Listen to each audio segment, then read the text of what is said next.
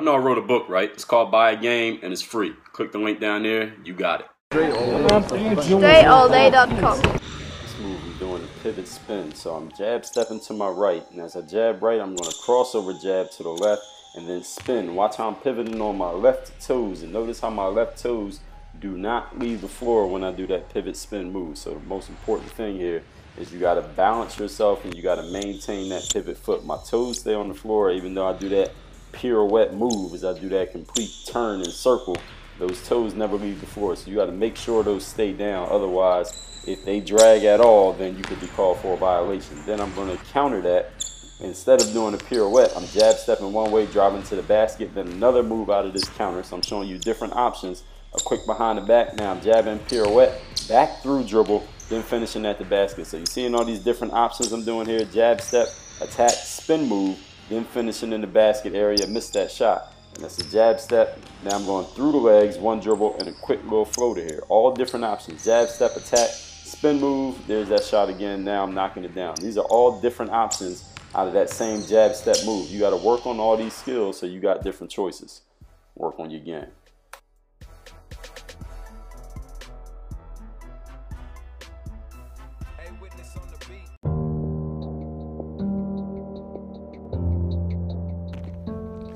Fellow teammates, welcome to another episode of the Move Swiftly podcast. I am your host, Aswan Crookshank, the founder of Gym 44 Recruiting and author of Swiftly, Your Guide to Innovative Teamwork.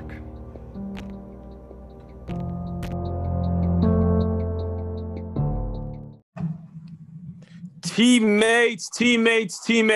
As always, thank you so much for tuning in. I love starting these. I always have to start these off by telling you guys how much I appreciate you. We're over a year into this podcasting journey now, and we've had some excellent guests. And today I'm here with yet another excellent guest, the author of an unprecedented 27, I'm not stuttering, I said 27 books. Mr. Dre Baldwin, a.k.a. Mr. Dre All Day. What it do, bro? I'm doing excellent, Aswan. I'm excited to be here. Thank you for having me. My pleasure. And just before we even get started, I got to tell everyone out there, again, if you're not on Clubhouse, you're missing out.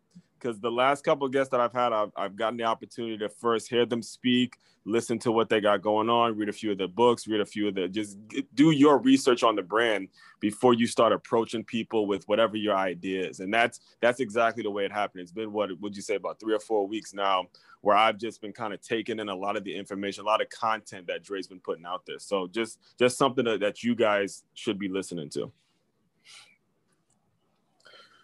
All right, so Dre, to get things started off, what really struck me with all the things that I've done kind of a lot of research on you is that you started out at a Division III school.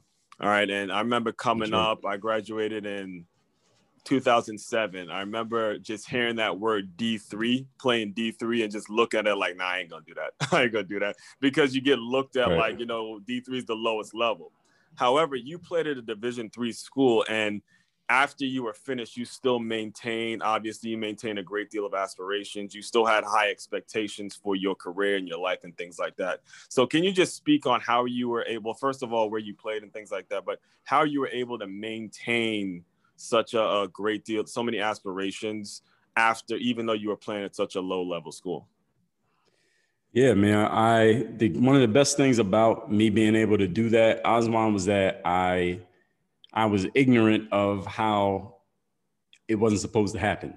I was ignorant of the fact that playing at a D3, I wasn't supposed to make it to the next level. And I mean, I knew a little bit. I understood D1, D2, D3, but there wasn't so much information out there of people just talking about, well, yeah, I only played D3 or I only played D2.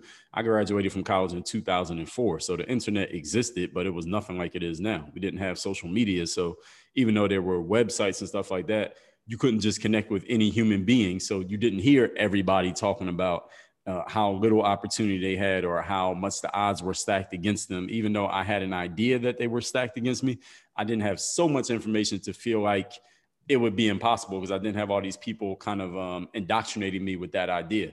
At the same time, I knew that as long as I got my opportunity on the court, that I could get a chance, that I could prove myself. I just wanted a chance to prove myself on the court. Now, if I went on the court and got my ass kicked by some players who were better than me, then I would say, you know what? All right, they're just better than me. I'm not going to be a pro because the guys who are pros are definitely on a different level. But when I got on the court with guys who are pros and or aspiring pros, I held my own. I did more than hold my own. I was one of the best players on the court at the first exposure camp I went to. It was like a job fair for ball players. And when I went there and did my thing, I'm like, okay, I can play professional basketball. So I kind of already knew that because I had played against D1 guys before. In college, we used to ride around and play against other players at D1 campuses and D2 campuses because the competition on our campus wasn't that good. So I already knew what I was capable of doing. What school was it again? Penn State Altoona in Altoona, Pennsylvania. Right, because you grew up in Philly, correct? Correct. Right. And then so you guys would go play other Division I schools? Are you serious? Well, not officially, not right. Our season wasn't against them. Mm-hmm. We're in a D3 campus, but when the season was over, for example, we wouldn't see any of our teammates anymore because these guys are not serious ball players. So you got to understand that a D3 school, most athletes understand that this is the end of the road for them, college, because they're good enough to play college, but they're not like any athlete who's trying to play pro is trying to go to a D2 or a D1, ideally. D2 maybe if they had to compromise, but nobody's going D3. You're trying to go pro. So these players are playing just because they're good enough to make it, but they know that their career professionally is going to be somewhere other than sports. But me and a couple of my teammates, we just all happened to be there at the same time for different reasons, but we all had aspirations of going pro. It was about 5 of us with pro aspirations. And then by the end, it was 3 of us who were serious about it and, did enough of our schoolwork and all of that to actually, keep trying to make it happen. So when the season ended, we didn't see any of our teammates. They wouldn't come to the gym to play pickup because the season's over. No, what do they have to keep playing for? Because it's over. Wow. Their careers are done. Wow. So we wanted to keep playing.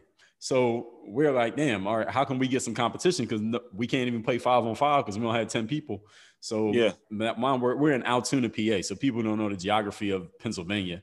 But anyway, the main campus of Penn State, State College, was where the football team and all that is. It was only 45 minutes from Altoona. And one of my teammates, my man, Brandon Battles, the girl he was dating at the time went to the main campus and she told him like, yo, they play basketball up here in the building up here every day. Why don't you just come up here and play? Because there's plenty of people. So we used to go up there and play. And mind you, here's how it started, Oswan. We would go to they called it the intramural building, right? I mean, you went to college, right? So intramurals is like. I went to Stony Brook, actually. I was okay, perfect. Right. So it's like the students playing against the students. This ain't like no serious, no pro players.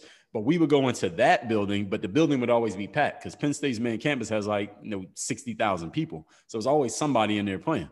So we would go in there and play, and we would have on our practice jerseys from our campus. So these dudes are looking at us because we're in there balling, and they're like, all right, these guys look like they can play, but who are they? We never seen them before because we're not from their campus. So what happened is every Friday, we would go up there and play. And each week, more and more people kept coming in there to play against us because word started getting around like, yo, these 3 black dudes got on these practice jerseys from a different campus and they look like they can play and they ain't here balling. So the first day it was a few guys in there. Then the next week, the same guys from before, but then they had 6 guys with them. Then the next week they had 10 guys with them. Then the next week it was all the black people from campus was in the intramural building because we had been in there playing ball. So they just kept coming. And then here's what happened. The men's basketball team, they start coming in there to play against us. The women's basketball team start coming in there. And here's why that is significant, because when you're at a D1 campus like Penn State, you don't have to go in a building with the regular students. You got access to a gym that nobody else can come in. If you don't want to deal with them, you don't ever have to. Yeah. They came in there to play pickup with the regular students. One of the reasons was because these random dudes from a different campus are coming up here, running the gym, and they don't even go here. We can't let them run our turf, so they start coming. There so you that's go. How we got that experience. Right. And then there was another campus called St. Francis. They are D1 also, but a lower D1. I've heard of them, actually. Yeah, I heard of them. Right. St. Francis, PA. So there's one in New York and there's one in PA. So PA's St. Francis was 35 minutes from Altoona. We would go play with them. There was a D2 Pitt Johnstown, which was about an hour away from Altoona. We would go play with them. So we would just go play wherever we could find a game. And we just started getting our name known because they're like, yo, these boys from Altoona just be showing up to people's gyms, playing pickup with whoever. And that's how I really started to get that experience was better than my actual regular season experience at a D3 school, believe it or not. And well, how important would you say were those guys that you were with, those teammates? Because me, I'm all about teamwork. I'm all about teammates and things like that. You just speak on the importance of having them with you as you were continuing to keep those aspirations up, because I'm sure it would have been difficult for you if you, again, none of your teammates would have did that with you. Oh, that was the hugest part of the whole thing. That's even a word. Right. Because my teammate, Brandon Battles, he was the leading scorer on our team. And he's the one who he was kind of the plug for the state college because he was dating the girl who told us about that gym. We didn't know shout it was out to happening her, first of all. Shout out to her. I got to give her a shout. Exactly. Yeah, so he's not dating her no more. But anyway, that girl was the one who told us, like, yo, y'all should come up here because they always play ball up here. So that was number one. If I didn't know him, I wouldn't have known about it. And number two, my man, Wes Pfeiffer, he's a D2 head coach right now in college basketball. He played overseas as well. He's the one who knew people at St. Francis, the other D1 school. And since he was cool with them, because one of the girls on the girls team there, they knew each other from back home. And she told him, like, yo, why don't you just come play pickup with the guys here? Because they always play pickup. So he was the plug to that. So I didn't know people at these campuses, but they did. And they're like, yo, let's go to these places. And that's how I got to make those connections. So it's kind of like, you know somebody and they know somebody, and now you know them. So and the work, but you were willing to put in the work too, because I want people to really understand that he was already willing to put in the work. However, the doors opened because certain people knew certain people. But there's so many people now who just have connections and they think things are just gonna happen, and it doesn't happen like that. And what I really want people to take away is the fact that he was already internally ready to put in the work, and that really leads me into what I wanted to talk to you about in terms of your post-playing career. Now, you can get into a little bit about how it ended. I'm pretty sure if you got out there, you could still ball a little bit. But this term, now I've read one of your books, The Mayor of Motivation. I'm going to be getting some more. But based on keeping up with you, this term, work on your game, I don't even, the word is like coined because of you at this point. Can you just go in a little bit about, well, first of all, how you were able to develop as a writer and a speaker, because I'm telling you, not too many people make that transition from Division III basketball player, going out for the NBA and things of that nature. But now it's like books, TED Talks, speaker, talk to us, Drake. Man, you're 100% correct. And the big thing, Oswan, is a lot of athletes don't understand what it takes. They don't understand that it's a whole other career and that you're starting at zero when you step out of sports and you want to step into the business world, because the people that you're looking to work with and maybe compete against, they've been doing business the whole time you've been playing ball. So you're a rookie and they might be a 10-year vet, even though you're the same age, right? Y'all might both be 35, but they've been in the game 15 years and you're new. You've done nothing and you have to do the work. And a lot of athletes, I think, coming out of sports, this is something I say all the time, and you could tell me if you agree. And sometimes athletes get annoyed with me when I say it, but playing sports is relatively easy compared to being an entrepreneur. Because when you're an athlete, a professional athlete, your long days at work are about 4 hours of work, maybe 2 hours of practice in the morning, 2 hours at night. That's it. As an entrepreneur, I could literally work 24 hours straight and not be done. And that is something that a lot of athletes, when you step out of sports, you're used to working 2 to 4 hours a day, and that's hard work. And you get a ton of recognition for it. In the business world, you could work 16 hours and get nothing for it. You might not even, your product might not even sell. So it's not that I agree with what you're saying, but I got to add a little more, because I resonate with that feeling. When I first graduated, I wanted to coach in the NFL. That was my dream, and that's what I was telling everyone I was going to do. And I grew up in Maryland and DC area, and I would go to the then Redskins. I would go to their training camps and try to rub shoulders with certain coaches and things of that nature. And you know what I would see, Drake? I would see little white boys. I hate to put it like a racial term, but little white boys who are being ball boys, little like young kids who are coaches' sons who are getting that experience and getting those internship opportunities. And they, these are the kind of guys I play with, but I'm thinking like, man, if I had that when I was done playing, I would already know the people. You know what I'm saying? So it kind of piggybacks a little bit of what you're saying, but it's mind boggling, but go ahead. I just have to kind of add that in. Yeah, so it's being willing to do the work up front, especially if you're looking to step into entrepreneurship, because Yeah. as an entrepreneur, there's no ceiling to how much money you can make, but there's also no floor, right? You can make zero. So Oh man, geez, this hell, ain't is, that right, dude? I mean, yeah. yeah. So in the business world, I mean, you got to eat what you kill. Whereas in the sports world, you have a contract, you get paid X amount. As long as you're on the team, they owe you money, no matter whether you win the game or not. Mm-hmm. In the business world, is not like that at all. And you got to be willing to do the work to build the foundation. So the thing with me, here's how I was unlucky and lucky at the same time, Oswan, was that since I came out of a D3 school, I don't have this great pedigree for basketball. So every time one of my contracts ended, I wasn't sure when the next contract would come, because in overseas basketball, a lot of times your contracts are year by year. And you just started trying out overseas right after college? 1 year gap. So my first year, I worked at Foot Locker. I worked at Bally Total Fitness, a fitness gym, selling memberships. And then I went to exposure camp and I got on that summer. So 1 year removed from college. That's when I started. Got it. 2005. But there were times when I didn't have a contract. And I remember I was maybe in my mid to late 20s at one point. I didn't have a contract. I went the whole season without a contract.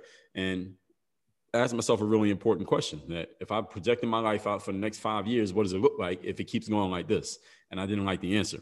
So I asked myself a really important question. The question was this: how can I combine the thing that I'm pretty good at, which is basketball, something that I enjoy that has opportunity, which was computers / the internet, and making money? How can I combine those three things? Basketball, the internet, money. And the answer to the question, now mind you, this is around 2008, 2009 that I'm having this conversation with myself. And the answer was, invest more into this thing you have on the internet. People kind of know you. You got these videos out. People are kind of feeling your perspective and the way you talk about stuff. Mind you, this is before we were even using the phrase. I'm not sure we were using the phrase social media yet. There were no influencers, no content marketing, putting content. What year was this again? 2008, 2009. Nope, not even. This was like just hitting Facebook. Like MySpace was just starting, right? So yeah, right. Yeah, MySpace was the thing. That was the place. I used to meet girls on MySpace. And yeah, then likewise. 2008, right? So 2008 was when Twitter came out. It came out around the same time that Obama got elected. I remember this around November 2008, or at least that's when I found out about it. And that's when I really started investing more into, all right, let me put a YouTube video up every day. Mind you, this was just basketball related stuff. Let me write more content on this website. And that was my website, dreallday.com. So I still have to this day. And I remember telling a friend of mine, like, look, I don't know what to call this whole thing that I got on the internet, but I can see the energy that was around it. And I said, this is going to be bigger for me than basketball. I knew it. Wow. More than 10 years ago. This is going to be bigger because you can't play sports forever. I don't care how good you are. Eventually, that ball will stop bouncing. But if you're using your mind, you're selling your intellectual property, which is what I was doing on the internet way before it was cool. You could do that forever. So I knew this was going to be bigger for me than sports was. So that's why I started investing into it. And the only reason I was able to invest into it and had the thought to invest into it as much as I did is because I was jobless in professional basketball at the time. So because I didn't have a job, I started focusing on building my brand, but then I got another job playing ball. So now I got two things going on at the same time. So I was kind of lucky that way. Right, because you were seeing things from the bottom up. Exactly. Much like you, I worked at a Lady Foot Locker as well because I was trying to sell gym memberships as while I was working at LA Fitness. And a lot of people don't understand is when you see things literally from that place, it's like there's nothing because we're as athletes when you're around just regular people. See, the issue with a lot of these Division I guys, and I played at Good Counsel where we got so much NFL talent, so many NFL players out there. The problem with them is sometimes they don't really see like the little guys. They can't really resonate with how someone is seeing it from just a regular 9 to 5. So that story in terms of the basketball plus internet plus money. How did where did work on your game come about? Where did it become like the thing that you put on shirts and logos and things like that? Yeah, so that happened about a year later. So I had that conversation with myself around 2008. I went and played in Germany. I remember I was in Germany like 3 days before Christmas, 2008. And my agent I had a German agent and he was negotiating, trying to get me on his team in Ireland. And then the team in Ireland decided they weren't going to sign anybody. So my agent was like, all right, you might as well just go home for Christmas. So I went home for Christmas. In January 2009, I'm in a 24-hour fitness. This is about 4 o'clock in the morning. There we go. Yeah, I'm in there 4 o'clock in the morning by myself. I have my camera with me now. Mind you, this is the days when the cameras wasn't on the phones. I mean, you had a picture camera, but not the video camera. So I had an actual camera and my phone. And I'm finishing up a workout, and I'm just thinking about all the questions because players were asking me all these questions in the comment section on YouTube. Because at this time, I'm like the only guy putting basketball workouts on the internet. And they're all asking me the same questions. Can you give me some tips? Can you give me some help? Can you give me some advice? And I'm like, these players keep asking the same questions. Like, what's their problem? So after I finish my workout, I turn my camera on. I just start talking. This video is still on YouTube. It's only about 2 minutes long. And I say to the players on camera, I'm saying, listen, all of y'all are asking me for help. But I want y'all to understand something. I want you to look at me and look what I'm doing right now. I'm in the gym, just finished the workout. And look at you and look at what you're doing. You're on YouTube watching videos. Yeah, no, I know where you're going. So, yeah. Right. So what you need to do is I told him, like, close out this video. Don't even finish watching it. Stop watching Xbox. Stop standing on the corner and go work. Hey, can we curse on here? I don't know if you curse on your show. Hell yeah. Hell yeah. Okay. So I said, you need to and go. I'm looking at your hat too. I already know where you're going. Yeah, I said, you need to go work on your fucking game. And I said that in the video, and I wasn't even trying to coin a phrase. That was not planned. I was just talking. It was just coming off the top. It was just natural.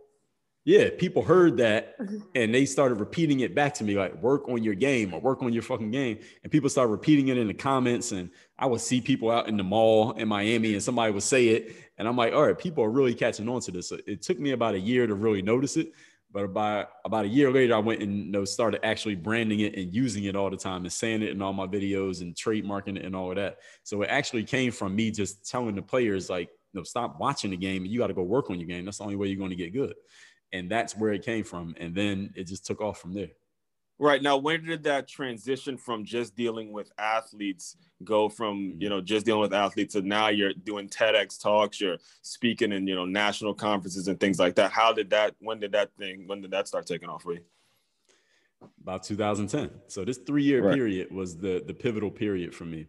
So mind you, I'm still playing ball. I played ball till 2015. So in 2010, I just got the idea because one thing about me, I always would read all the comments and I would always reply to all the comments on YouTube.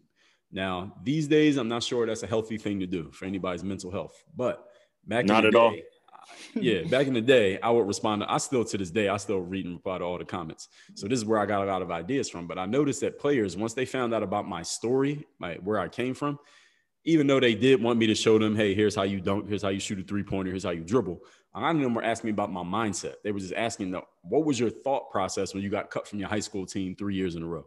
Or what were you thinking when you only played D3 college and you were trying to play overseas? Like, how did you stay confident? How did you keep believing in yourself when your parents didn't see that you were going to try to make it in basketball because it didn't make sense? And I noticed that they really wanted the mindset from me. They appreciated the basketball, but a lot of people were asking about the mindset.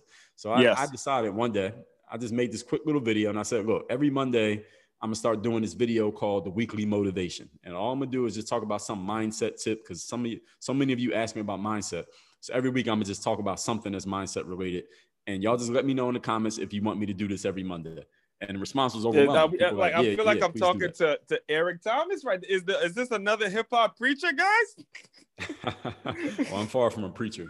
But right, shout out to Eric but that's Thomas. That's how he started though. That's how he started. It was like something like every Monday, and now he's like #1 speaker in the world, something like that. But I didn't mean to cut you off, but it's like I just had to get that out. So I feel like I'm talking to my man ET.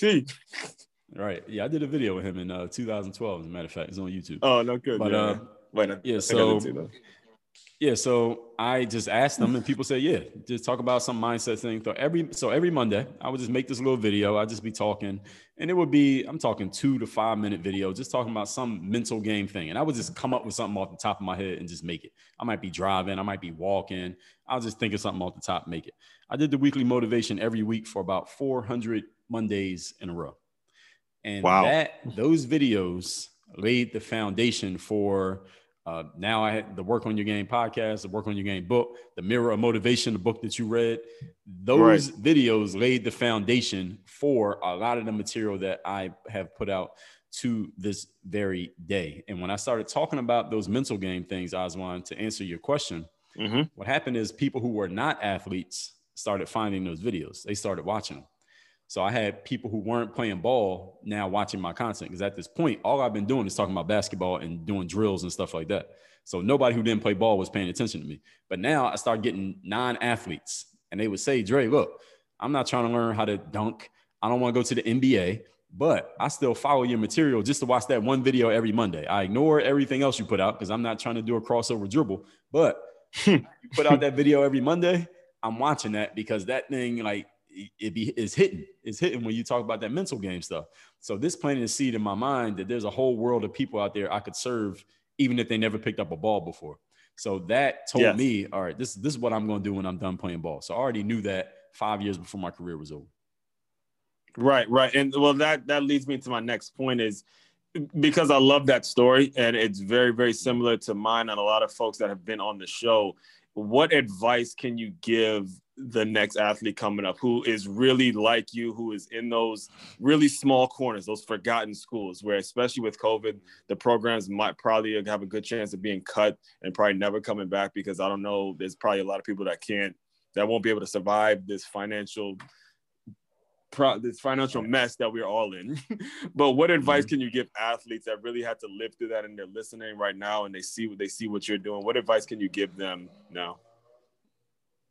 Establish your name, establish your brand. Nowadays, I just seen this post somebody put on Twitter actually today when we're recording this, and it was like the top 10 things young kids want to grow up to be. Now, I don't know where the source was. Maybe they made it up. I don't know. But the number one thing was YouTuber. Number two was like blogger / influencer. Number three was, I can't remember what the third one was, but it was all like internet type things. It wasn't like a doctor, those were the things that people want to be now? Number one thing was YouTuber. And I believe that. I believe that because my sister has kids, and her daughter, my niece, they're like 13, 14. And my sister texted me one day and said, hey, your niece wants to be a YouTuber growing up. And she was looking at your YouTube channel. And so I 100% believe that a lot of kids want to be YouTubers now. Wow. They don't want to be doctors, lawyers, politicians. They don't athletes. They don't even want to do that. They want to be YouTubers because it looks easy, right? You just do it from your phone, from your house, your bedroom. You ain't got to leave the house. So to the athletes out there, I would say, establish your brand and figure out, this is the most important thing, especially if you want to be relevant in the business world, is figure out your frameworks. And the framework is the experience that you have that is relevant to you, to where nobody else can say it because they don't have the same experience that you have. But how can you translate it over to someone who has never been a swimmer, never ran track, never played football, never picked up a basketball? How can you create a framework from there that makes sense to people, even if they never did that thing that you did, and they can benefit from it, even though they're not an athlete? That has been the key for me stepping into the business world, is having the framework of what I learned in sports and translating it over to the entrepreneurs and the business professionals. Excellent. And that brings me to the next point, is I want to be very respectful of your time. So this is going to be the final point, is what's next? I know you had a coaching program that you're starting up, and there's ways that you can, people can engage with you. Just tell people, what's next and what's coming down the pipeline. Man, so what's next is, well, I'm finishing a book right now. So I have actually 2 books going to be coming out this year. I'm going to put them out at the same time. So one of them is done. The other one I'm actually finishing writing on. I might finish it today, but I'll be finished the writing this week, but it's not going to come out it'll be a couple months before these books come out. But then after that, it's really going to be focusing on just getting the message, spreading the philosophy of work on your game out there, because I am a creator at heart.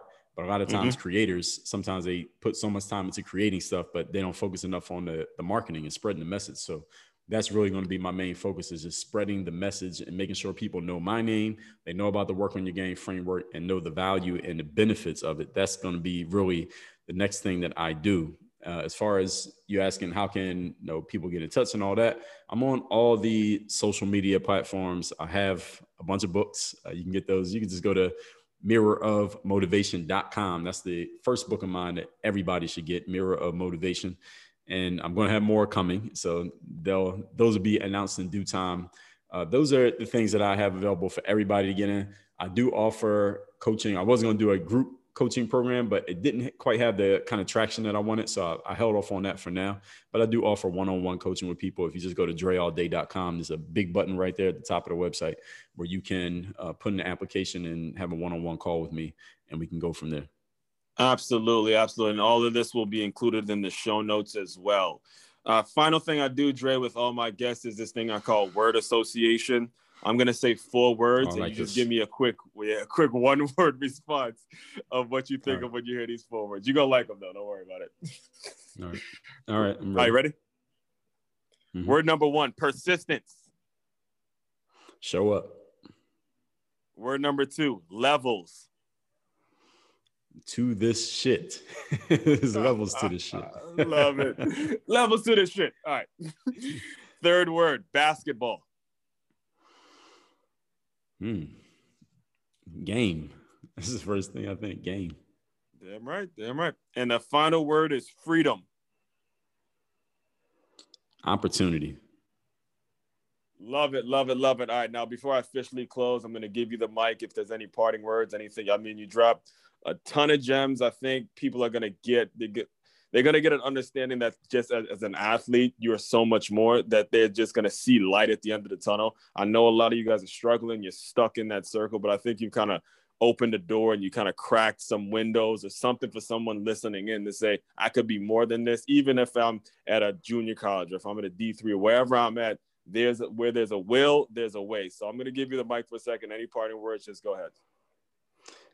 I want everyone to understand that it's a game out here. And the reason my company is called Work on Your Game, what makes it good is that even though I come from sports, everybody has a game, even if you never play a sport ever in your life.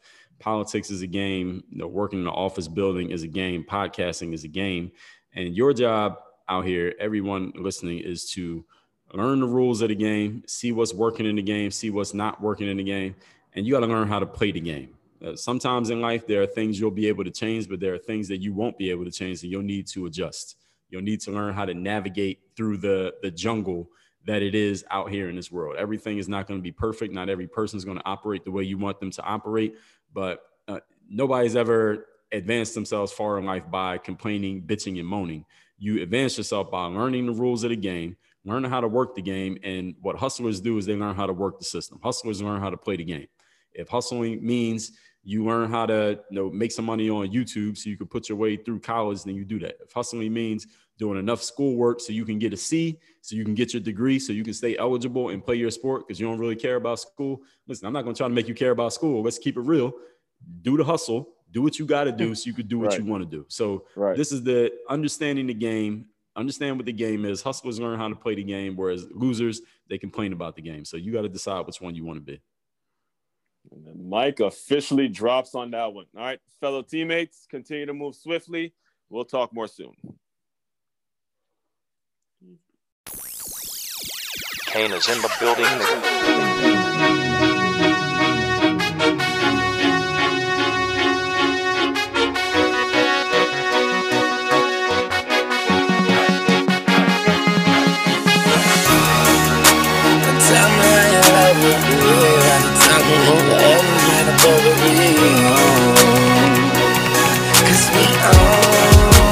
Who else really tryna fuck with Hollywood Cole? I'm with Marley G, bro, flying Holly Grove chicks to my Hollywood shows. And I wanna tell you something that you probably should know. This that Slumdog Millionaire Bollywood flow. And my real friends never hearing from me. Fake friends write the wrong answers on the mirror for me.